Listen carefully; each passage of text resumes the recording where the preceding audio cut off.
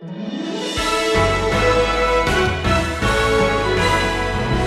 me, the greatest loss in our generation is the perspective and purpose of a church that has come to the erroneous conclusion that a strong moral America is the same thing as a strong church.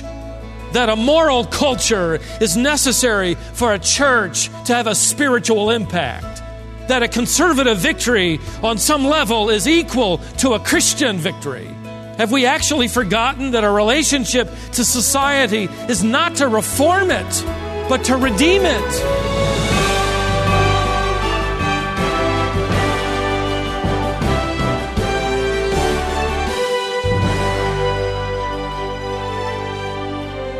What's our cause as the church? What should the church be focused on? And more specifically, what should our cause be as it relates to our government? Is there a sense in which the mission of the church can be fulfilled in the context of politics?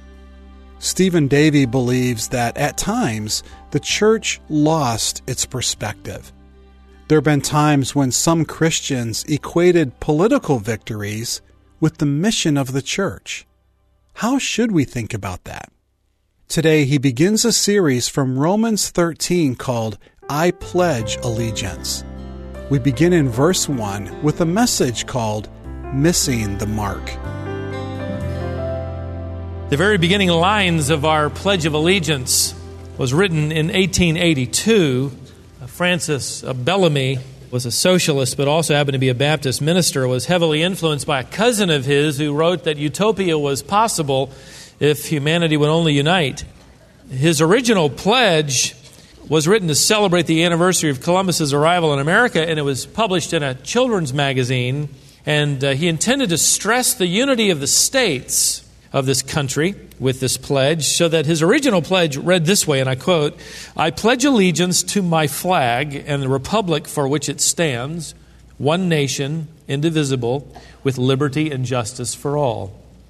25 years later, there was a growing concern that the many immigrants who were flooding to our country wouldn't know what my flag stood for, and so they adapted the words to read, and then a year later they added the of America, so that the pledge read, I pledge allegiance to the flag of the United States of America.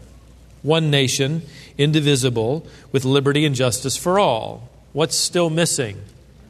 Under God. 30 years later, in an attempt to differentiate America from the growing communism and atheism of the world, wanting to differentiate between us and them because of our basic belief in a creator God, the words were added under God. And after those words were ratified, President Eisenhower wrote, and I quote, from this day forward, the millions of our school children will daily proclaim in every city and town, every village and schoolhouse, this patriotic oath and public prayer. Mark those last words. It was unapologetically perceived and conceived as a public prayer. Now, 60 years after, Eisenhower applauded the new pledge and the contents within it that made it a prayer. It is the growing center of controversy, is it not?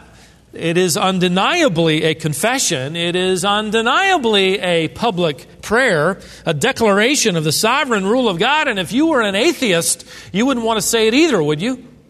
And that's why atheist Michael Newdow, the father of that third grader who challenged the state of California for allowing a teacher to begin class by leading the students in the Pledge of Allegiance, as something they shouldn't do, and the Ninth U.S. Circuit Court of Appeals agreed with him and declared such leadership unconstitutional. And of course, the uproar began in June of 2004. The Supreme Court acted upon it, in fact, reversed the decision, if you've been following in the newspaper. But in the process, the Supreme Court sort of sidestepped the issue, the greater issue of separation of church and state. They overruled the lower court by simply saying that that man did not have the right to speak for his third grade daughter because he was involved in a current custody dispute with his former wife over her. So they simply threw it out of court, as it were, and in the process neatly begged off the weightier issue of addressing the church and state relation as it related to the Pledge of Allegiance. There isn't any doubt in our culture, all you have to do is open the newspaper. All you have to do is watch television or read a magazine, that we are living in days of great erosion as it relates to the issues of the entity of state and the relation of state and church and how they coexist. But what do the apostles mean? How do they expect us to interpret statements like we are to live as believers in quietness? 1 Timothy 2. That we are, as we relate to the state and the governing authorities, that we are to be submissive to rulers and authorities, Titus 3:1. That we are to be subject to every human institution, including the emperor and governors, 1 Peter 2. What does Paul mean when he writes in chapter 13 and verse 1, let every person be in subjection, in Romans, to the governing authorities? For there is no authority except from God, and those which exist are established by God. What does this text imply as it relates to how we as the church are to relate to the state and what we as a church should expect from the state and how we would expect the state to act in relation to things of the church? What does this text and the other texts that I've just referred to have to say about the state and the church existing in this culture? What are the unique roles for each? How do we apply the perspective of these texts to the church in the 21st century? Surely you don't expect me to answer all those questions this morning. At least I hope you don't, because we're really not going to even hardly begin to answer them. I just want to raise the questions as we begin to approach Romans chapter 13, which is in this day, at this particular hour, more controversial than ever. I just want to provoke your thinking by raising questions. And I will tell you ahead of time that I will swim upstream today, not against the political current of our day, but the evangelical church current of our day. And I want you to hear me out. Not many have left in the first and second hours. Some did, but try to stay as long as you can. I want to provoke your critical thinking faculties to ask questions about the relationship of the church to the state in this day of spiritual political activism, which is growing dramatically. I will never forget one of my former professors, Howard Hendricks, saying to us in class, the church in every generation has missed the mark somewhere. And then he pointed his finger at us and he asked, do you know where the church is missing the mark today? Do you? Do I? Are we to believe that the church is not to be corrected and that we're on course in every aspect? I am personally convinced that one area in which the church is missing the mark is in its relationship to government. Specifically in its desire for political influence in hopes of stemming the tide of immorality and digression that we read about in our newspapers every time we open them up. There is no doubt there is great confusion in our country's history with the state. Our state is confused as to its relationship with the church. What has become known as the wall of separation between church and state has nothing to do with our founding fathers' intentions. What our founding fathers intended to do was create protection of the church from the state, from state-imposed religion. They didn't want to repeat England or France.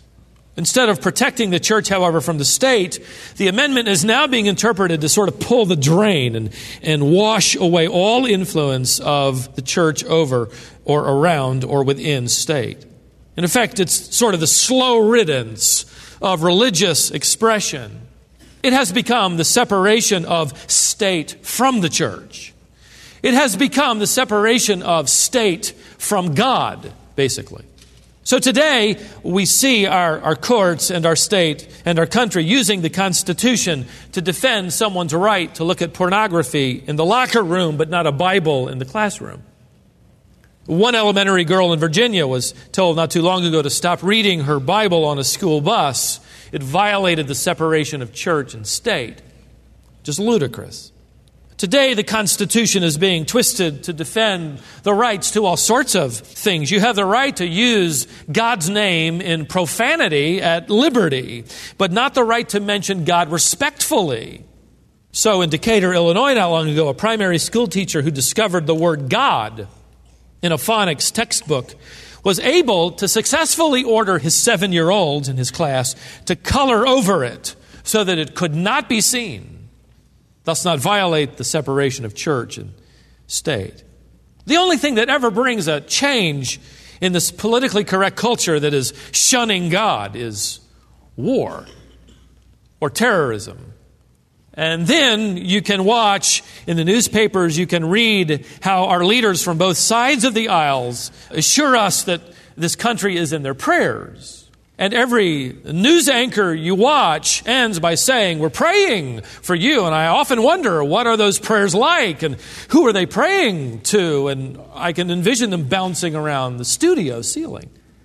The state is deeply concerned for its rights, but at the same time confused over its relationship to the church. But here's where I'm going to go upstream. That isn't what concerns me. That isn't what troubles me. It is the church that is confused, which I want to sound an alarm before. I'm convinced that the greater problem, the greater danger, the greater loss is not the degradation of our society, which was predicted by the Scriptures to grow worse and worse.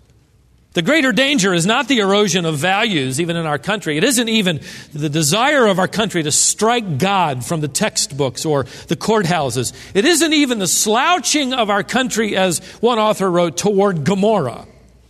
Greater than the degradation of society's digression into greater evil is the distraction of the church and the diversion of the evangelical church's resources and manpower and energy and objectives toward influence over the state. The church, I fear, is leaving its first love if it hasn't already left it. A church today that seems to believe that making disciples one at a time is not good enough. It needs to be improved upon. Then that would make, of course, Jesus Christ a colossal failure who, after nearly 4 years, had only 11 men and a handful of women who believed what he said. Church is deeply confused in regards to its relationship with the state, its position and posture toward the issues of our day.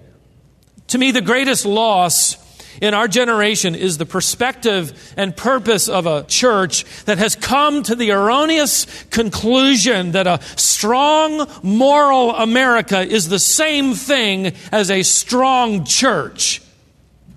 That we must have one to have the other. That a moral culture is necessary for a church to have a spiritual impact. That a conservative victory on some level is equal to a Christian victory.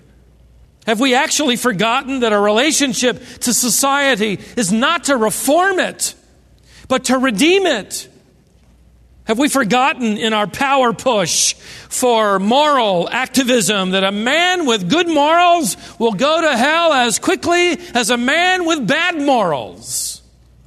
Romans Chapter 2 already delivered the shocking news that a man with a taste for religion and good moral upstanding reputation is as quickly on his way to hell as the man in Romans chapter 1 who has a distaste for God and a love for perversion. Ladies and gentlemen, the mission of the church is not to make bad people good and good people better. Our mission is not moral reformation. It is spiritual reformation. And spiritual reformation brings about individual moral reformation. The political systems of our world and even our country was never supposed to achieve that end. They have been ordained for a different purpose. The state doesn't even have the equipment to bring about the necessary changes. Only the gospel delivers a new nature. The courts do not have the tools to bring about spiritual change. A classic case of the church's misdirection is in our own history. 150 years ago, with the church's role in Prohibition, the effects of wonderful people, believers, many of them women, many pastors and Christian leaders who succeeded actually in outlawing alcoholic drinks, which was considered and conceived to be a great victory for God. Now, in retrospect, we see that it created an incredible opening for crime to organize and fill the vacuum, siphoning off millions of dollars for their own evil purposes. This may shock you, but if I were living back then, preaching what I believe Paul is going to deliver in Romans 13, the goal of the church would not be to make drinking illegal. However, the mission and energy and investment of the church was not then and is not now to clean up the evils of society. It is to evangelize society, and an evangelized society cleans up. Think about it as I continue to try to provoke your thinking. What if homosexuality or sodomy was illegal? What if abortion was outlawed? What if sexual relations outside of marriage unacceptable? What if prayer was brought back into the beginning of every classroom setting and the 10 Commandments rehung in the courtrooms? What then? Are people going to heaven? Are more people going to heaven? Has the mission, the real mission of the church, advanced? The answer is no. Well, what if we turn back the clock, as there are many well-meaning believers trying to do to win back America? What if we turn the clock back to the good old days, wherever they are? I'm not sure. Study American history. It certainly wouldn't go back to the first century. Look at Rome, where Nero married a man in public and several women, where bestiality was acceptable. How far back do you want to go before you get to the good old days? But suppose we could turn the clock back to our own culture when there were some semblance of boundary, morally speaking, a basic respect for the name of God, a basic underpinning of truth, a time when there was embarrassment over adultery, when sexual acts and aberrations were kept in the closet. Would we, if we could roll the clock back to that point, would we breathe a sigh of relief then? What if we had our every way in Washington? Evangelical counsel was the only counsel allowed on Capitol Hill, and every piece of legislation we cared about passed in our favor. Would we wipe the sweat off our brow and say, God is winning this so-called cultural war? I believe the church at large today would wipe the sweat off its brow, because the church at large today has forgotten the nature of our battle. It is not cultural. We are not in a cultural war. We are not called to engage in a cultural war. We are in a spiritual war. Our enemies are not flesh and blood. They are the spiritual rulers of darkness who've blinded the hearts of men who will act like sinners will act. We are sweating over good things, but the wrong cause. Now, that doesn't mean that we don't care what society does. Given our current freedoms, we vote against evil at every opportunity, and we rejoice every time the court reveres moral purity. And for those of you who are called into civil service, we praise God that you have that arena of influence and use that framework as an opportunity to shine, just like we would encourage college students and high school students on their campus to affect those by means of the gospel that they can influence. At this present time, the church has vast privileges in this country. But a privilege is not a prerogative. The church in America has turned its privileges into its main purposes. See, that's the problem with the distracted church in our generation today, that has bought the logic that if we can keep sodomy illegal, that we have won a victory for God. We have not. That if somehow we can clean society up and put a bow around its neck and say, now there, isn't that better? We have not changed its nature, and it will go to hell as quickly as if it went from your kitchen with a bow tied around its neck. See, victory is not changing the behavior of our culture unless we have first changed its beliefs. That's our mission. To change the belief by the grace of God of those who are blinded by the God of this world. so that they come to see by the grace of God that Jesus Christ is the living Lord, and they bow their knee and their heart to Him, guess what they will do? They'll vote differently. They'll live differently. They'll treat their wife differently. They'll treat their children differently. They'll think differently. They'll pursue different things. And they will look to us for guidance, the church that's a few steps ahead. Oh, that's how I live. Isn't that the mission? Spiritual transformation does not happen from the outside inward, but from the inside outward. Think of it this way, as I just continue this introduction of Romans 13. What did Paul do? Think about it. When he entered the Las Vegas of his world, Corinth. In fact, it was so wicked, so decadent, that if in his day you wanted to refer to a woman as sexually loose, you would refer to her as a Corinthian woman. He entered there with the gospel. In fact, the gospel had such inroads that we read in 1 Corinthians 6 that the church body was composed of former embezzlers and homosexuals and adulterers and idolaters and drunkards, and you can just read the church membership roll. But Paul never started a campaign to clean up the city's morals. This may trouble you, but I want you to think this through. He didn't organize the believers to fill government positions with Christian-friendly officials. No doubt, Christians will speak their mind about pornography and prostitution and idolatry and drunkenness that plagued Corinth. But their mission was not to clean up Corinth. Their mission was to win Corinth with the gospel of Christ. And Paul would write to officials who served in the household of Caesar. You remember? No mention of leaving that household. No mention of leaving that political structure. No mention of undermining Caesar and let's try to replace Caesar. But be a light in the household of Caesar.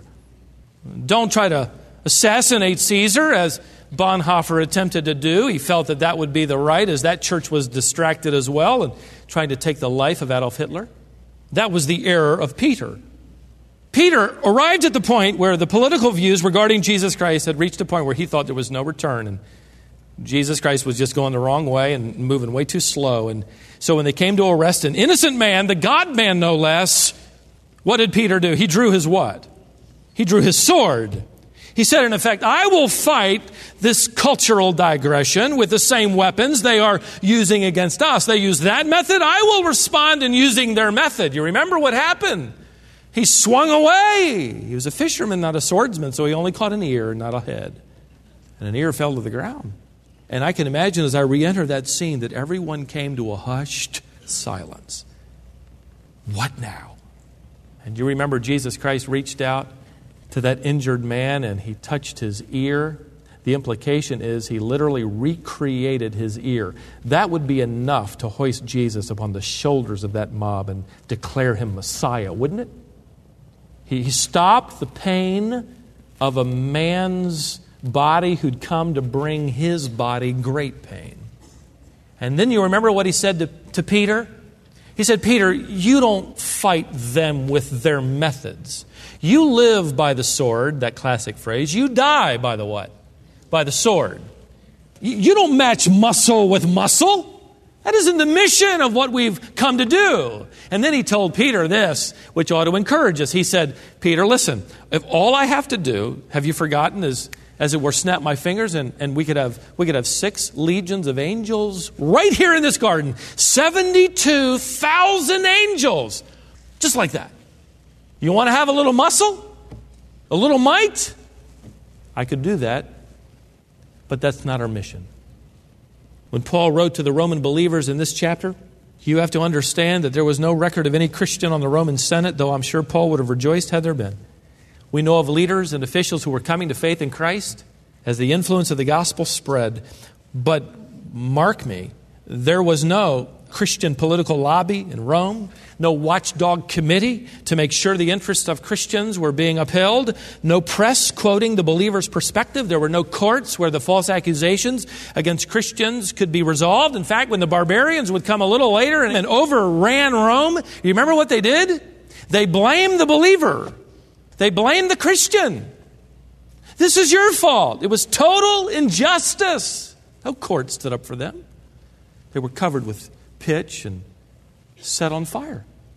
Did the cause of God lose a victory?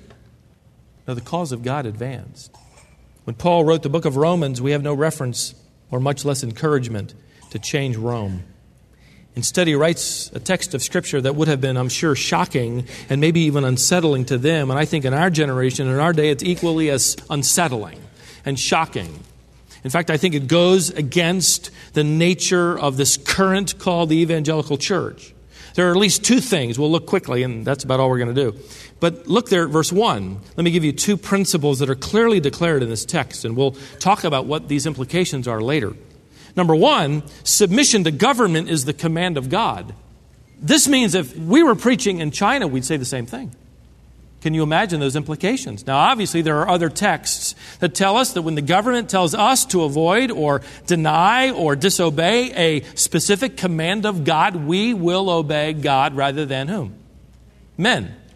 But the ordinances of the government and obedience to them is the command of God. Do you know there are churches in this country right now that will refuse to be approved by the licensing agencies of our culture? They won't put that extra door in there. They won't hang a fire extinguisher on the wall because you have no right to tell us what to do. Paul says you're wrong. Obey the ordinances of government. Secondly, he says the institution of government is the creation of God. Paul goes on to say, for there is no authority except from God, and those which exist are established by God. In fact, you could take your pencil and you could underline every time the phrase from God or by God or of God appears. Verse 2, of God, the ordinances of God. Verse 4, the first part, a minister of God. Later on in verse 4, the government is the minister of God. You understand the implications of saying that the pagan government of Rome, the pagan leadership of Nero was ordained, positioned, placed there by God. So let's not forget our true battle. We have not been called by God to save America. We have been called by God to save Americans. We are ambassadors of the King. We are sent to introduce our world to that message. It is the power of the gospel, which is the power to reform, to transform, to change, to revitalize. But that power comes inside by means of the Holy Spirit, outward as we reach our world for Jesus Christ. I recommend we get back to the business of being the church.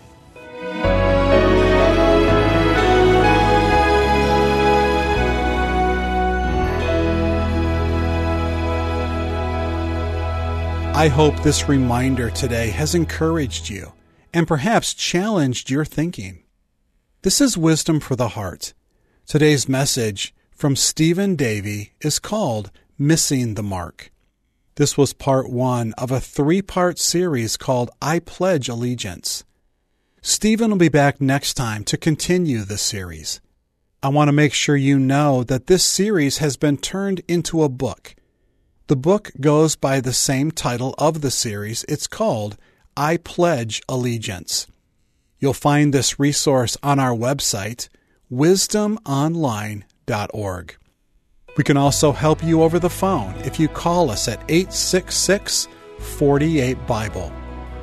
If you ever miss one of these broadcasts, we have an app that you can install on your phone and access our daily Bible lesson and read the daily devotional and more. The Wisdom International app is in the iTunes and Google Play stores. Join us next time to discover more wisdom for the heart.